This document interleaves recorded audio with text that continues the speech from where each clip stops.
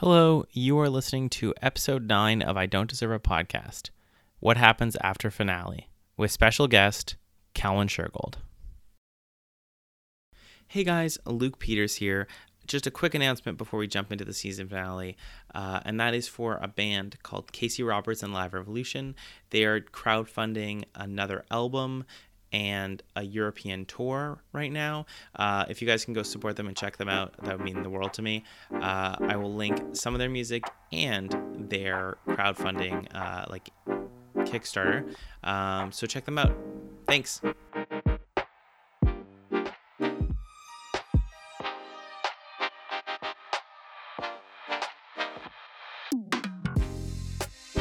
Basically just had, like at the end of Last Jedi, they just had some kid sweeping and uses the Force, and you're like, oh, he used the Force, that's so great.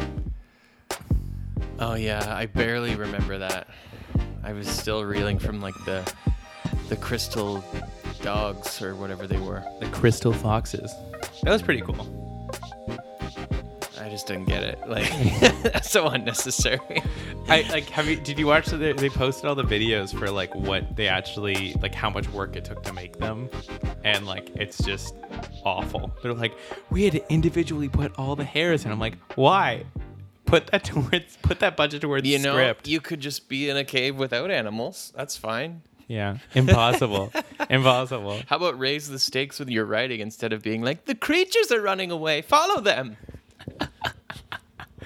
Oh my god. Well, I'm recording that. This is all a bit. Welcome back to I Don't Deserve a Podcast. I'm here with the amazing Callan Shergold. You might know him from Orphan Black and from the new series on CBC Gem, Ming's Dynasty. Callan, thanks for coming on the show. My pleasure. Thanks for having me. Do you like that I just threw you into the deep end? Now I have you on credit of saying that you don't like The Last Jedi. I mean, I will say that anywhere. That's not really like dirt on me. Well, I mean, speaking of dirt on you, not kidding. No. So I wanted to talk to you about a few things today. The big idea is, I mean, we've come full circle. This is the final episode of the first season of the podcast. I made about eight or so episodes. I have to go back and count. So maybe I deserve a podcast at this point. We can't really tell. But the reason I wanted to bring you on is to talk about like finales and finality of being a creator. For those who don't know, Callan is a writer, director, and producer of he did a bunch on this project, Ming's Dynasty, with your buddy Anthony Hall, and you guys pitched it, right? And then got it approved, and now it's on CBC. Yeah, it's been a long road, but also our timeline is really fast. You know, Anthony and I have only been performing as White Wine and Young Riesling, the main characters in Ming's Dynasty, for less than 3 years. Yeah. So it's been a really quick path, and we're really lucky. But not without a lot of hard work and stops and starts and failures. And, even now it's like, okay, the show's out. What's next, Yeah. Do you find yourself like, I mean, we're going to touch on that a little bit more, like that process, but do you find yourself like after coming back from doing the show, performing in kind of the same venues that you did before the show? Or did it really like change the kind of prospective shows? I think it's really early days. I think there's a certain buzz around White Wine and Young Riesling because we have our own show. Yeah. But that's just within like the comedy community. It's like people that already knew us. So trying to translate to that excitement and that buzz to like an audience beyond just people we know, that's the struggle for any creator, I think, is getting it beyond your own community. So that's kind of where we at. And that being said, I don't think much has changed because we've always had the support of the community. Yeah. And seeing the episode, like I saw the pilot, and it definitely feels like a passion project gone right kind of thing. Like you guys seem like you really care about it. There's a lot of really good, like there's a lot of intricacies that you see that you'd only know from actually like going and performing like rap and like actually going out to these venues and like seeing it. Like there's a great shot where you're leaving a venue and you still have your glass like from the bar, and it's just so funny because you're just like on the street like drinking, and like I've done that so many times where you're like on the high of like the show and you're just like that I still have this. And it's just small things like that where it's like you only know that from actually being in that position, you know? Well, that scene in particular, I don't think much thought went into that other than me just being like, I want my character to cheers the CN Tower.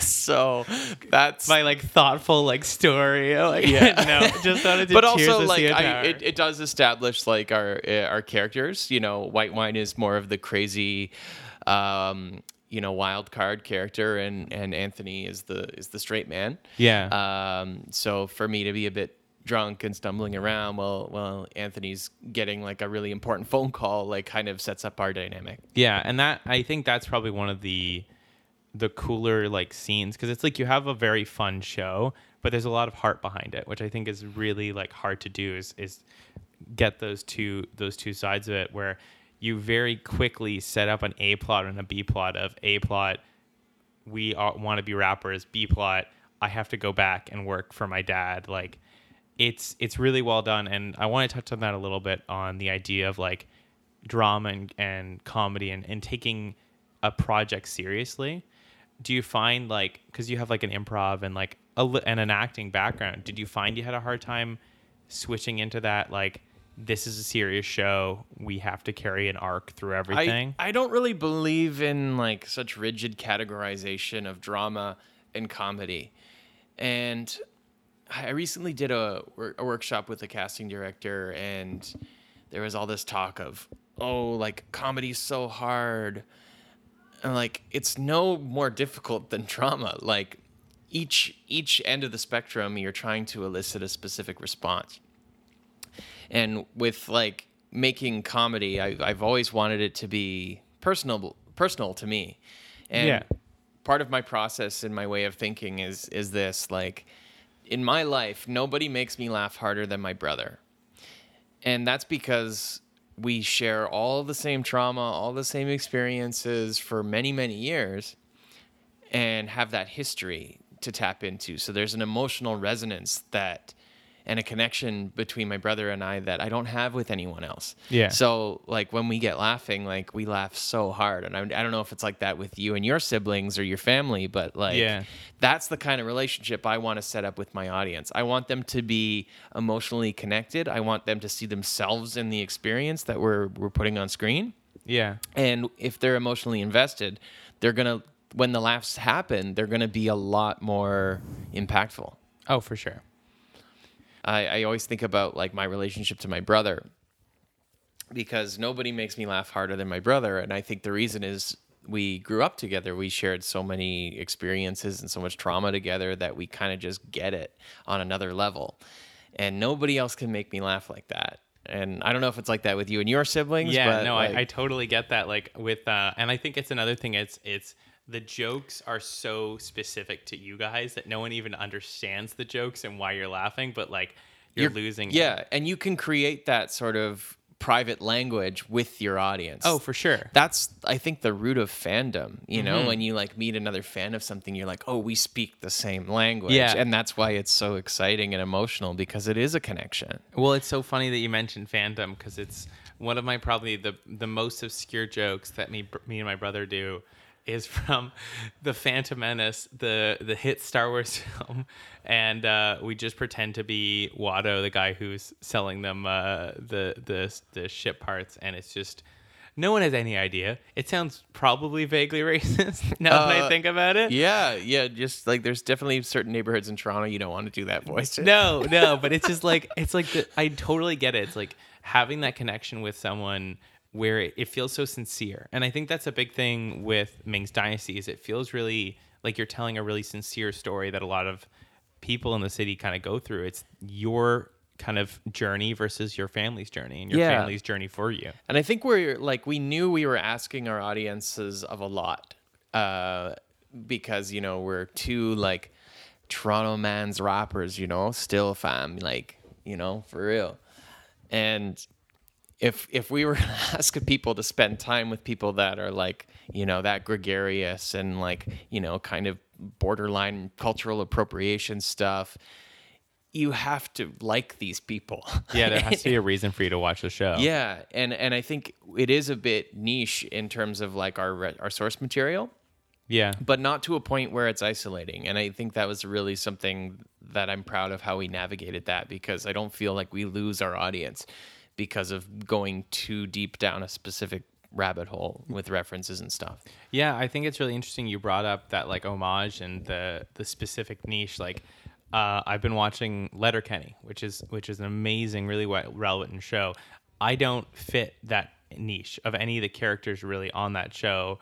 I have never lived in a small town. I've never worked on a farm. Like, but there's something about the characters and the growth of everything. Like, it's sincere. Like, you're telling sincere stories. And maybe if you specifically don't know these characters, like, you know someone who does. Like, or you're not specifically these characters, you know someone who is. You know what I mean? Yeah. I want people to look at my character White Wine and be like, oh, I know this guy. Yeah. Like, I know somebody like him. I went to high school with that guy or whatever. Yeah. And I think that if you can find that piece of familiarity with your audience, it's like it pays off in a really big way. And especially when you're writing comedy, it pays off in laughs because they're emotionally invested. For sure. And I think the big thing with that too is just like you have these two really, really cool characters where I think a lot of people will see themselves in Anthony's character in Young Riesling, being like, oh man, like I have to deal with this dude every day, but like he's my best bud. Like I love this guy, but like, what are you doing? Like you just kind of look over and like the cat's knocked over the glass, or if you know what I mean. Yeah, and I think with our character dynamic, the stakes are not nearly as high for White Wine. Like White Wine really doesn't have anything to lose. Yeah. But everything to gain, I suppose. Oh yeah. As where Anthony is like really caught in the middle of like trying to manage the responsibility of being there for his family and, you know, paying the bills and keeping, you know, everyone's heads above water, while trying to become a rapper. And I think that's, you know, kind of the millennial struggle is that relatable experience of being like, do I chase my dreams or do I just try to please my family? Yeah. And I think that that's something that, I mean, I don't want to get too real in this, but maybe I do. I think that's something that a lot of creatives go through, is that process of like, hey, like you could go follow X, Y, and Z to appease your family, but then where does that leave you? Like, I compare myself. Do you know like the saying like the brains of the family and he's the brawn kind of thing? Yeah. So I'm neither of those. My brother is all of, and so there's a running gag with me and no one else in my family where basically my brother plays rugby. He's in computer engineering, computer engineering, and like just like all those things. But then I'm like, I got improv, I got this, and it's like you have to like. I mean, we're gonna talk about it later on the show about the feeling like an imposter in your own life, but like. Do you find yourself thinking about your kind of journey and thinking about where it could have gone differently, and like if you could have like gotten more, not necessarily money, but like a different route quicker? Do you know what I mean? Or was this kind of the route that you were kind of feeling? This is already incredibly fast. Yeah. In terms of developing something, getting it shot, getting it cut together, releasing it on a platform. That when CBC came on board as a distributor, that happened one day before we went to camera. Like, that's insane. That is insane. You know, so like I think Anthony and I are like incredibly fortunate that, you know, the wind has been in our sails, and like I think it also speaks to just, you know, really it being a good idea. Yeah. Because like we'd never like everyone's just kind of said yes to us. We faced very little rejection. not to say that we haven't, because we've certainly like bombed, and we've had, we had a meeting with an agent in Los Angeles, and then he didn't want to take us on, and like, that sucks, but it's all part of the process. And to be honest, it's kind of all I know. I mean, I've been pursuing showbiz since I was 17. Yeah. I've never had like a plan B. I've always had like a way to pay the bills and a job and a way to sustain myself, but I've never not been doing this. Yeah. And I think that that's the big thing, where it's like a lot of people like, and I even found that because I worked like a day job, and this kind of comes full circle to the first episode, which is literally was a day after I quit my job. I started recording this show, or like pretty close to it. And so that idea of like going all in. And I think that you're totally right. There is like this momentum to it once you get it. But did you ever find that there was like a time when it was really slowing down and you kind of questioned it, or was it always kind of there was never like this epiphany moment where I was like, oh, I'm all in. Yeah. It's always been my process. Like it's how I exist in the world, is through making art to communicate. It's what I've always done. I've been very fortunate that like my family's supported that and never been like, you got to get a real job. I've never faced any of that in my path. But like, I've had, probably hundreds and hundreds of auditions that I haven't gotten the parts for. Yeah. It's just, people saying no to you is a part of the process, and you have to accept that. But, the only person who can really say no in your life is yourself. Yeah. Yeah. Cause it's like, that's like the whole idea of like your biggest critique is yourself kind of thing. You're talking about kind of just the journey that had like came with like with the show, with Ming's Dynasty. I wanted to go back a little bit and talk about, you were on a show called Orphan Black. So talk to me about your kind of experience with Orphan Black versus your show.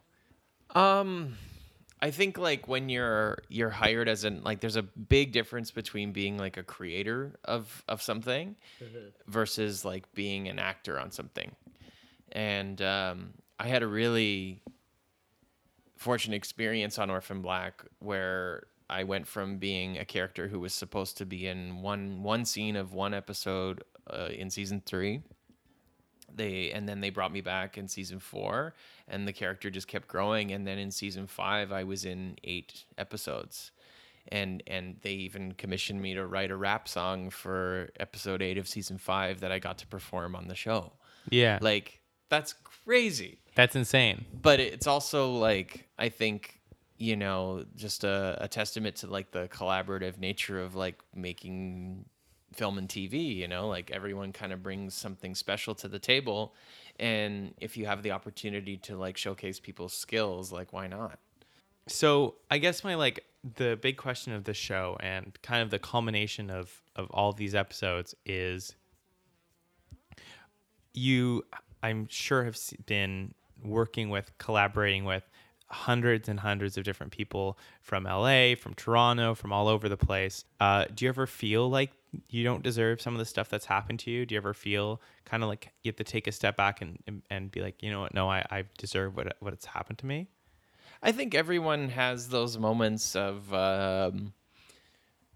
doubt and reevaluating your choices and all of that. And I don't want to go like too personal with this, but I at the beginning of the year, my relationship of over 7 years dissolved, and then I was on a path to within the next few years was get married, have kids, and now I'm back in Toronto and I'm a rapper. Like that's insane. Yeah, it's a different. Like, I went from being like potential stay-at-home dad to like I have my own show and spit bars, Yeah. Yeah, no, it's definitely an interesting like relationships, regardless of their kind of demeanor, like be it business, be it anything, have a huge influence on like your drive and your kind of creation.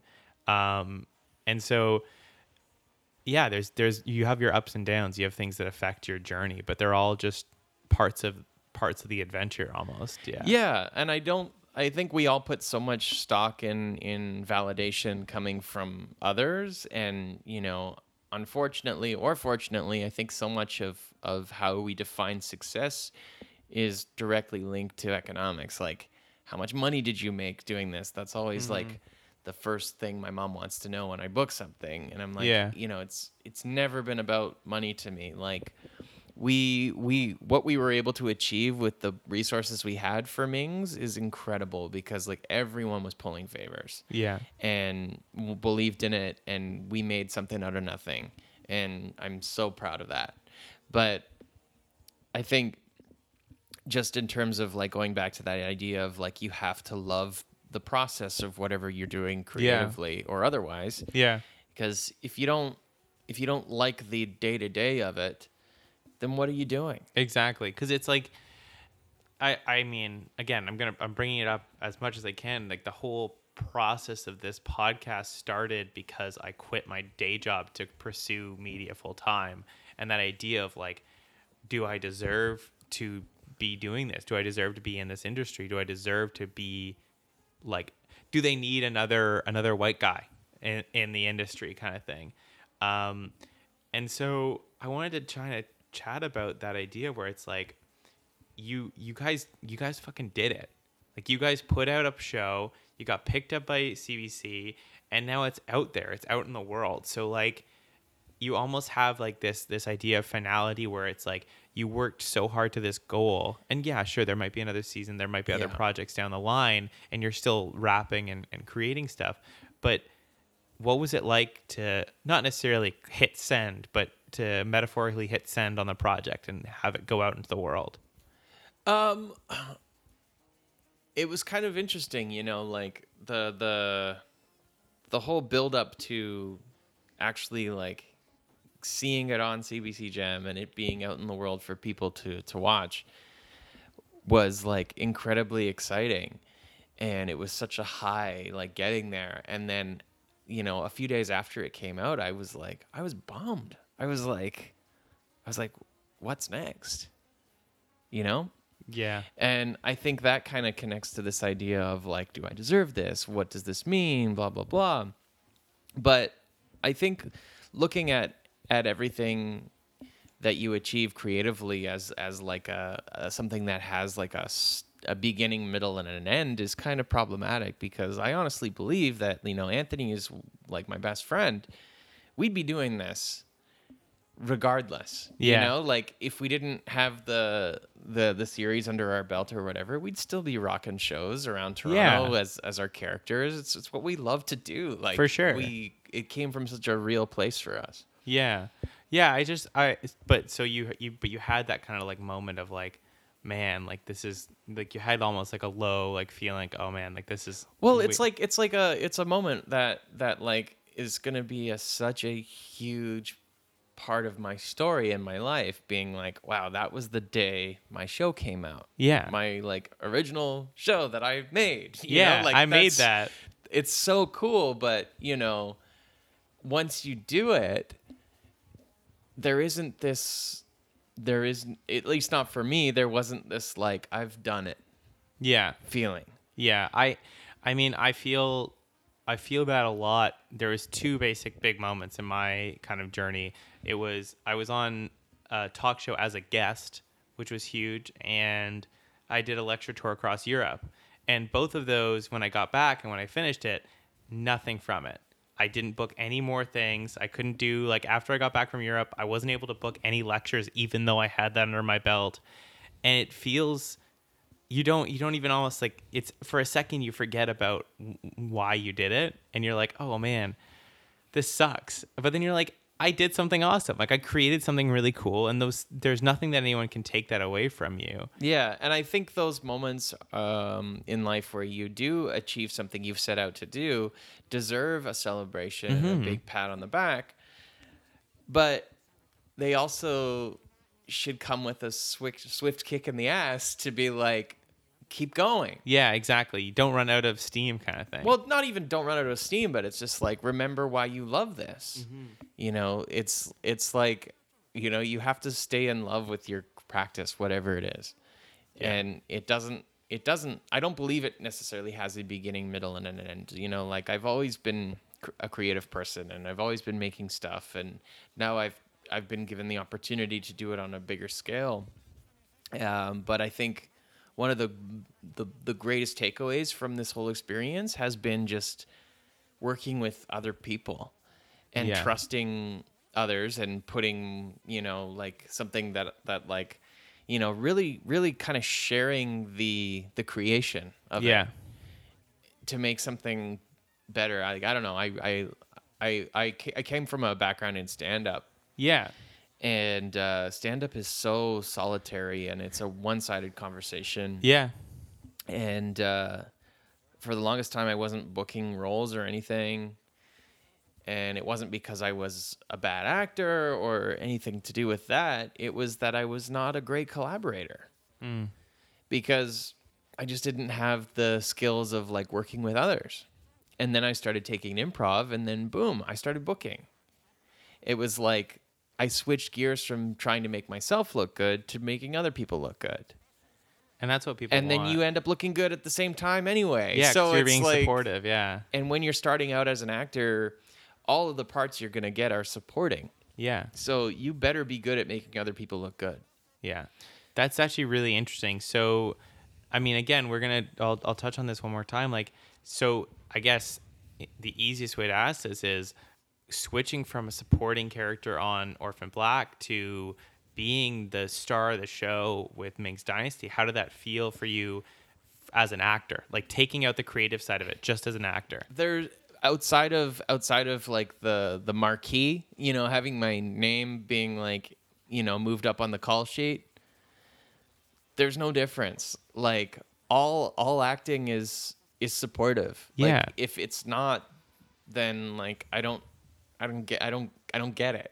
You know, like, yeah. And especially for White Wine's character, like he loves Young Riesling. Like that's his fam. Yeah. And like he would go to the ends of the earth for him. And I think that comes through in the show in a very relatable way, because like Anthony and I are best friends, and like it isn't an easy process to make something with someone you're close with. Yeah. Like it's a really it can have really challenging moments, and you have to. It's like any relationship, it takes work. But I think because, you know, it's coming from like a real relationship, translating that to what happens on screen, like it's not that different. No. And like I really don't. I believe like White Wine is a supporting character. Yeah. Just as much as Young Riesling is a supporting character for White Wine.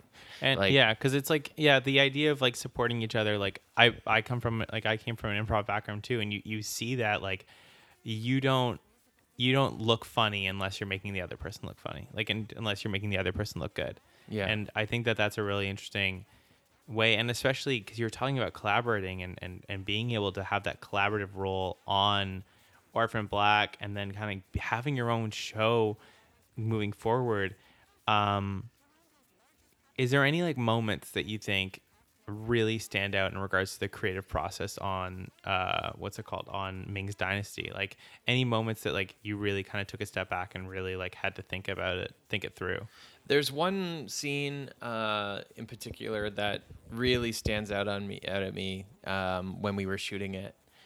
Because things always change, like the way it is on the page and the final product. Like it's very rare for that to be a straight line. Yeah. So Anthony and I were shooting this scene where I'm pretending to read from a fortune cookie, and I use like, you know, a stereotypical offensive Chinese accent. Yeah. And in the script, Anthony's character has zero reaction to me doing that. And we were shooting the scene as written. Yeah. And there was just a vibe on set where everyone was like, this isn't funny. Like, this isn't cool. This, it's just not right. Yeah. And so Anthony kind of pumped the brakes on it, which was the best thing he could have done. And then we talked, and I was like, well, like, how would you react if I spoke to you this way? And he's like, I tell you to stop. And that's exactly how we shot it. Yeah. And I love that scene for so many reasons that are like personal to me. But what I really like about it is that it takes something that, you know, could feel really like lectury, like a moment of being like, don't speak like that because it's this, and this, and this, and this. It's just like a simple moment. And he's like, yo, don't use that voice. Yeah. And I stop. Yeah. And we move on. Yeah. Like, I think that's much more real and a much better way to like learn than to make, you know, to be like so severely punished or feel so awful about something. Yeah. And I think the cool thing about that is it's such a quick scene that from the audience, like, you're like, that was a nice moment. Cause it's like, hey, like, don't, like, they're best friends, but they're going to call each other out on their shit. Yeah. And like the whole like pursuing moments are just hilarious and super like dorky and funny. But in that moment, you have like a real moment, like you have a real sincere situation happening, you know? And I think generally because this is an art imitates life situation with Ming's Dynasty in such a major way, because Anthony grew up with his family running a Chinese restaurant in small town Alberta. This comes from a very real place for Anthony, and it comes from a very real place for both of us in that we're trying to be artists, and make a living and make a career out of you know, being funny. It's like it's not an easy path. Did you find yourself almost like, I forget the name of the situation, but like it almost becoming too meta, where like some of like the things like that you'd written kind of hit you too hard, or something, like seeing something like a joke or like a scene that Anthony has written, you're like, oh man, that like literally happened to me. This is too much. Well, I was literally going through a breakup, and we have a scene in the show that is essentially a breakup. Yeah. So that was kind of a parallel that was interesting. I mean, it made for a really strong scene, but it was not really acting. Yeah. And I remember like after like a few hours after we shot that scene, Kitty Kuhn, who plays Anthony's mom in the show, who I do that scene with, came up to me like hours later and was like, are you okay? And I was like, yeah, I'm fine. I'm fine. Totally fine. How are you? But I think we made the show that way. You know, we wanted to tell a story that meant something to us, and we just kept it real. And it kept happening and kept going, and it just, I mean, there's so many really, like, I only got to watch the first episode, but there's so many like amazing moments that even just from that first scene, they're almost like all these little like small little bites of just, this is something that someone's been through, this is something that I've been through, and kind of going back to what we were talking about. But I guess the big kind of final question is like, if you're a creator, if you're trying to make something, can you just kind of go through the process of what you actually had to do to get that show on CBC? Sure. So I guess, you know, grassroots level, it was Anthony and I becoming friends, and we when I started performing as White Wine within the context of my stand up, so it was like a solitary thing, and I was booked to do a show, and I was supposed to do stand up, but it was like a backyard kegger in the middle of summertime, and I was like, nobody's gonna listen to my jokes. They're gonna be too drunk and distracted, so music is a better choice for this venue. Yeah. And so I decided to perform as White Wine, and Anthony was there, and I needed somebody to run my beats off of a laptop, and he had his computer with him, and he volunteered because Anthony loves hip hop, and so he queued up my beats for me, and then at the end of the show, he was like, yo, if you ever want me to do that again, like, I'd love to. And so we did a handful of shows where Anthony was like my DJ. Yeah. It was more of like a Paul Schaefer Letterman kind of arrangement.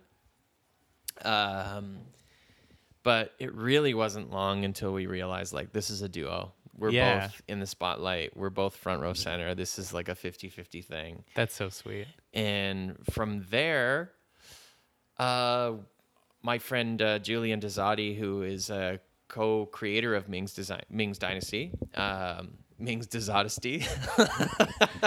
Coming soon, Ming's Dishonesty.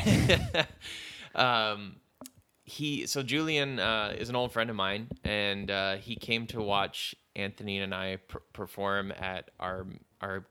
So Matt Daly is our music producer for Ming's and all things white wine and young Riesling. Yeah, and I guess it was last year he had a album release, and he had us open for him at his concert. And Julian came out to watch us, and he was like, "This is awesome. We got to do something with this." And then Anthony quietly goes, he's like, "Well, I've always had this like idea that like, what if I had to drop everything to go back home and run my family's Chinese restaurant?" And we're like, "What? This is amazing." And that's so sweet. But I can honestly say, like, we would not be here had Julian not shepherded us. Yeah. And like, he really took the reins because he knows how to write. Like, we are first time writers. Without Julian, we were completely lost. And also, Julian is a brilliant producer. He was one of the co-creators of Whatever Linda, which was a brilliant web series made several years ago. Yeah. That was financed through the Independent Production Fund. So he kind of knew the ropes as a producer and also how to work with very limited resources. And anyway, he really wrangled us in, and we applied to this thing called the Kojiko Development Fund, and we ended up getting the grant for that. And that allowed us to shoot our original teaser trailer, which put us in really good shape to apply to the Independent Production Fund. And then we made it to the second round of the IPF, and then we ended up getting that. And we also had a production company attached, Touchpoint Films, which is now Haid Saffer. And we also had Mike Peterson with 735 Media Corps out in Alberta come on board. So one of the biggest strategic things that happened for the show to become a reality was that, like, we had a Toronto producer and we had an Alberta producer, and we had like the actual like boots on the ground in the two different places we need to make it happen. I mean, I don't know the history of the production. Just to switch gears really quickly, so was it mostly filmed in Alberta and then there's some Toronto segments, or is it? We literally filmed for less than 4 hours in Toronto. The rest, all of the series takes place in Alberta. Wow. Yeah. The title sequence is quite fun. Of you guys walking around, it's great. Yeah. Well, we went to Coaldale, Alberta, which is Anthony's hometown. Oh wow. Where the show takes place. So we filmed in Calgary and Longview, Alberta for the rest of the show, and then we did kind of a day off the books where we just drove to Coaldale and did a bunch of B-roll stuff because we felt it was essential to be like, this has to feel like Coaldale for the people that, you know, are from Coaldale. Yeah. And for Anthony, like, it's his story, like, it's got to feel legit. Mm-hmm. So you pitched the idea, you got the second round, you got into the IPF, right? Yes. Yeah. Then what happened next? When did CBC come into play? So Julian has some contacts with CBC, and he had been floating Ming's around with them for a while, and they were kind of, you know, lukewarm about it. and then we were serendipitously able to cast Andrew Fung from Kim's Convenience in a cameo. And Andrew's originally from Alberta, so yeah. he's like, he reps Calgary hard, and he was so happy to support the project and be a part of it. And he just happened to be in Calgary when we were shooting. And then we awesome. We told CBC, being like, "Hey, we got one of your guys from Kim's Convenience," and they're like, "We'll take it. We love this show." So that was pretty much our strategy with CBC, was being like, CBC. I'm not speaking ill of them. Don't take this the wrong way, but they need familiarity. Like, yeah. And there's a track record, right? Like, yeah. You know, Kim's is a very successful show. Yeah. And we were so lucky to have Andrew be a part of it. And he had a blast, I assume. Yeah. His cameo is great. You gotta keep watching. Yeah, no, I'm going to. It's on And the hopefully, queue. and hopefully it's not just a cameo. Like, we would love to flesh out his character in season 2. Yeah, I'm really excited to watch more of it. It's a really, really cool concept and great show.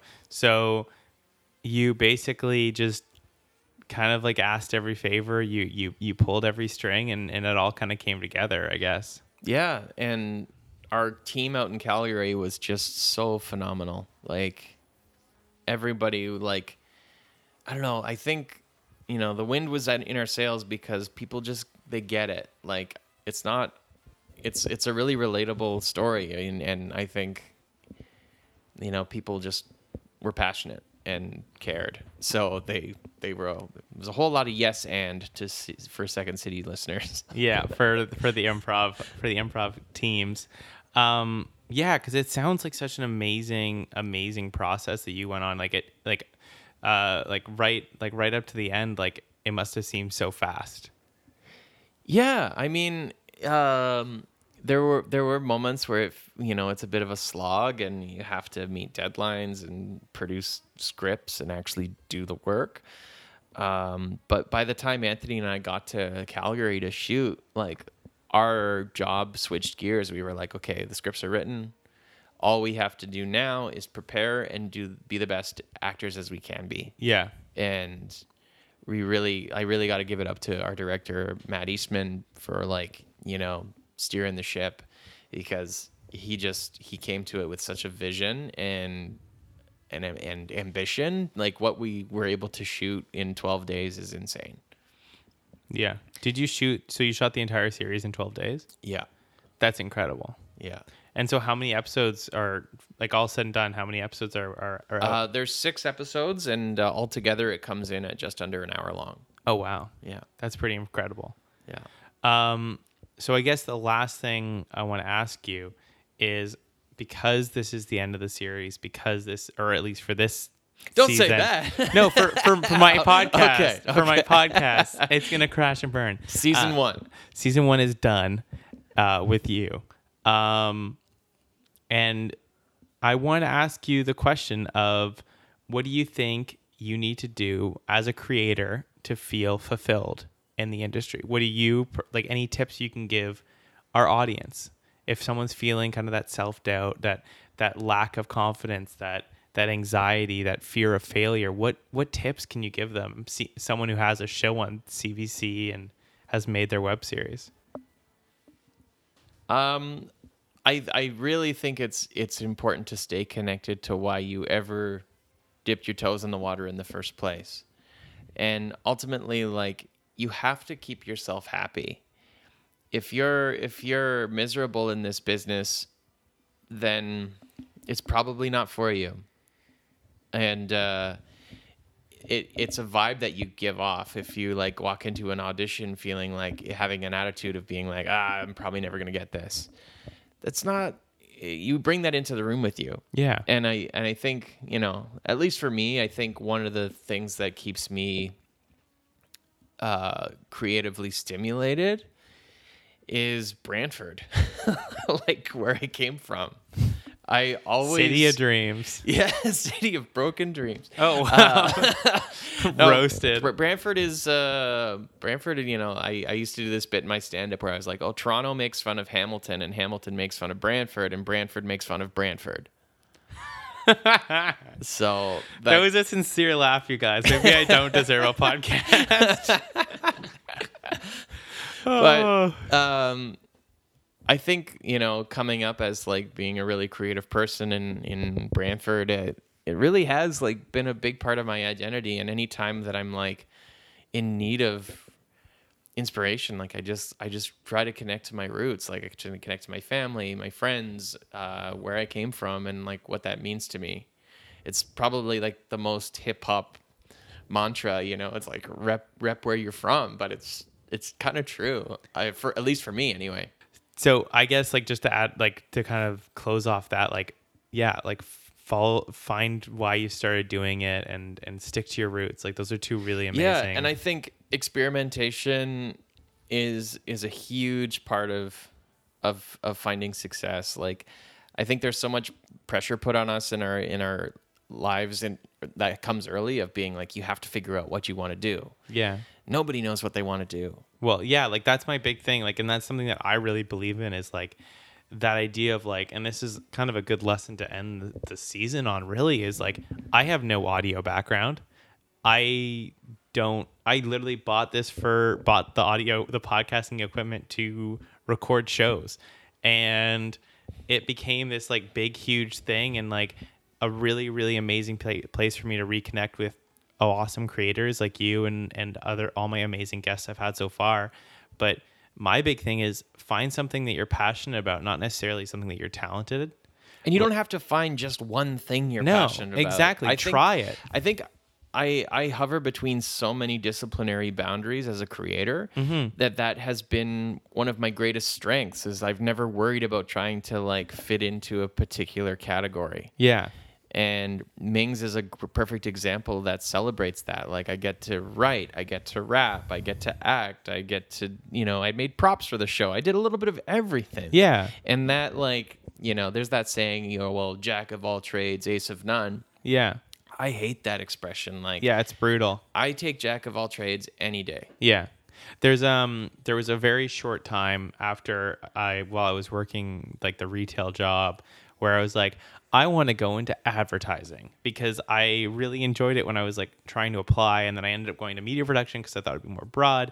But the reason I bring that up is, in advertising and in a bunch of different fields, they talk about T skills, which is you're really good at one thing and okay at two things that are kind of attached to it, so that you have a little versatility. Mm-hmm. I'm not a T. I'm like a fucking line. I'm like adequate at so many things that at this point, like, you could just be like, hey, Luke, can you help me with this? And I'm like, yeah, I could probably figure that out. But again, I'm not going to be the most amazing thing at it, but it's something that I care about, and I'd love to collaborate. Yeah, I guess that makes me like the alphabet, but with dyslexia, It's like, what?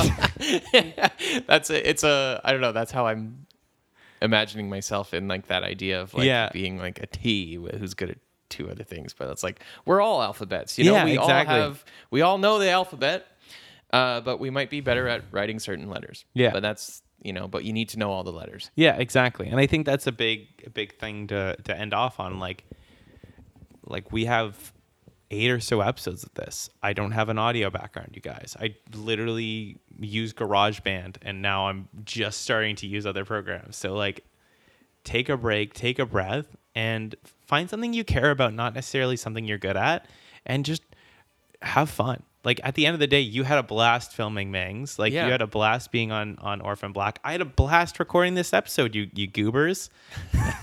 Is that what you call your listeners? Listen up, you goobs. I don't know. I'll retcon it in. I'll put it in all the episodes. All of a sudden, it's just be goober throughout the whole series. I'm just like, I'm gonna George Lucas it up. It's just like it doesn't fit in, but you're like, talk about somebody who has imposter syndrome. Jesus Christ. I don't think it's good. I think my favorite quote from, not necessarily quote, but line from him was just like, I didn't have the technology to make it then. I can make it now. And I'm like, you made a good film, George. And that's exactly like, that kind of connects to like one of like my, you do have the technology. Yeah. You just like, there is a path to taking an idea from your brain and putting it out into the world. Yeah. It may not happen in a way that you expect or at a scale that you hope for, but it doesn't matter. Like, if you have that impetus to create, you have to follow that. Follow your dreams. Yeah. It's all, like there's so many like cheesy mantras, but they all have heart, and they all have a reason. Yeah. Well, I mean, thank you so much for coming on the show. And you're going to be performing throughout the city. This episode's going to come out like, doing the math, like September, August. Yeah, well, it'll be a perfect time to, if you haven't watched Ming's Dynasty by that point, fire up CBC Gem on your laptop or your phone and watch Ming's Dynasty. Yeah, and you're going to be performing like throughout the city, hopefully continuing on. Yeah. We're going to keep on spreading the good word, and White Wine and Young Riesling will be in a hood near you, guaranteed. Guaranteed. Thank you so much. And is there anything that any shows that you want to plug or anything that you want to say at the end of the show? We're 9 episodes in. You have all 12 listeners now. All of my mom's book club. Something that that I just finished watching that I really enjoyed was Pen 15. Okay. It's on Hulu in the States, and it's available on CBC Gem in Canada. It's two women who are the same age as me playing, and I'm 31. Then they play themselves back in grade 8 amongst actors who are actually like 12 and 13. That's amazing. It's brilliant. It's one of the freshest things I've seen in a long time, and there's a lot of parallels to Ming's Dynasty that I think that's probably why I like it so much. Yeah. But yeah, go watch Pen 15, and then when you're done watching Pen 15, keep on watching and watch Ming's Dynasty. Maybe season 2, all on CBC Gem. CBC Gem. All right, thanks, Cowan. Thanks for being on the show, and everyone.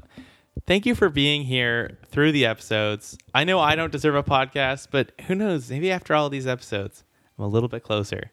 I'll catch you all for season 2.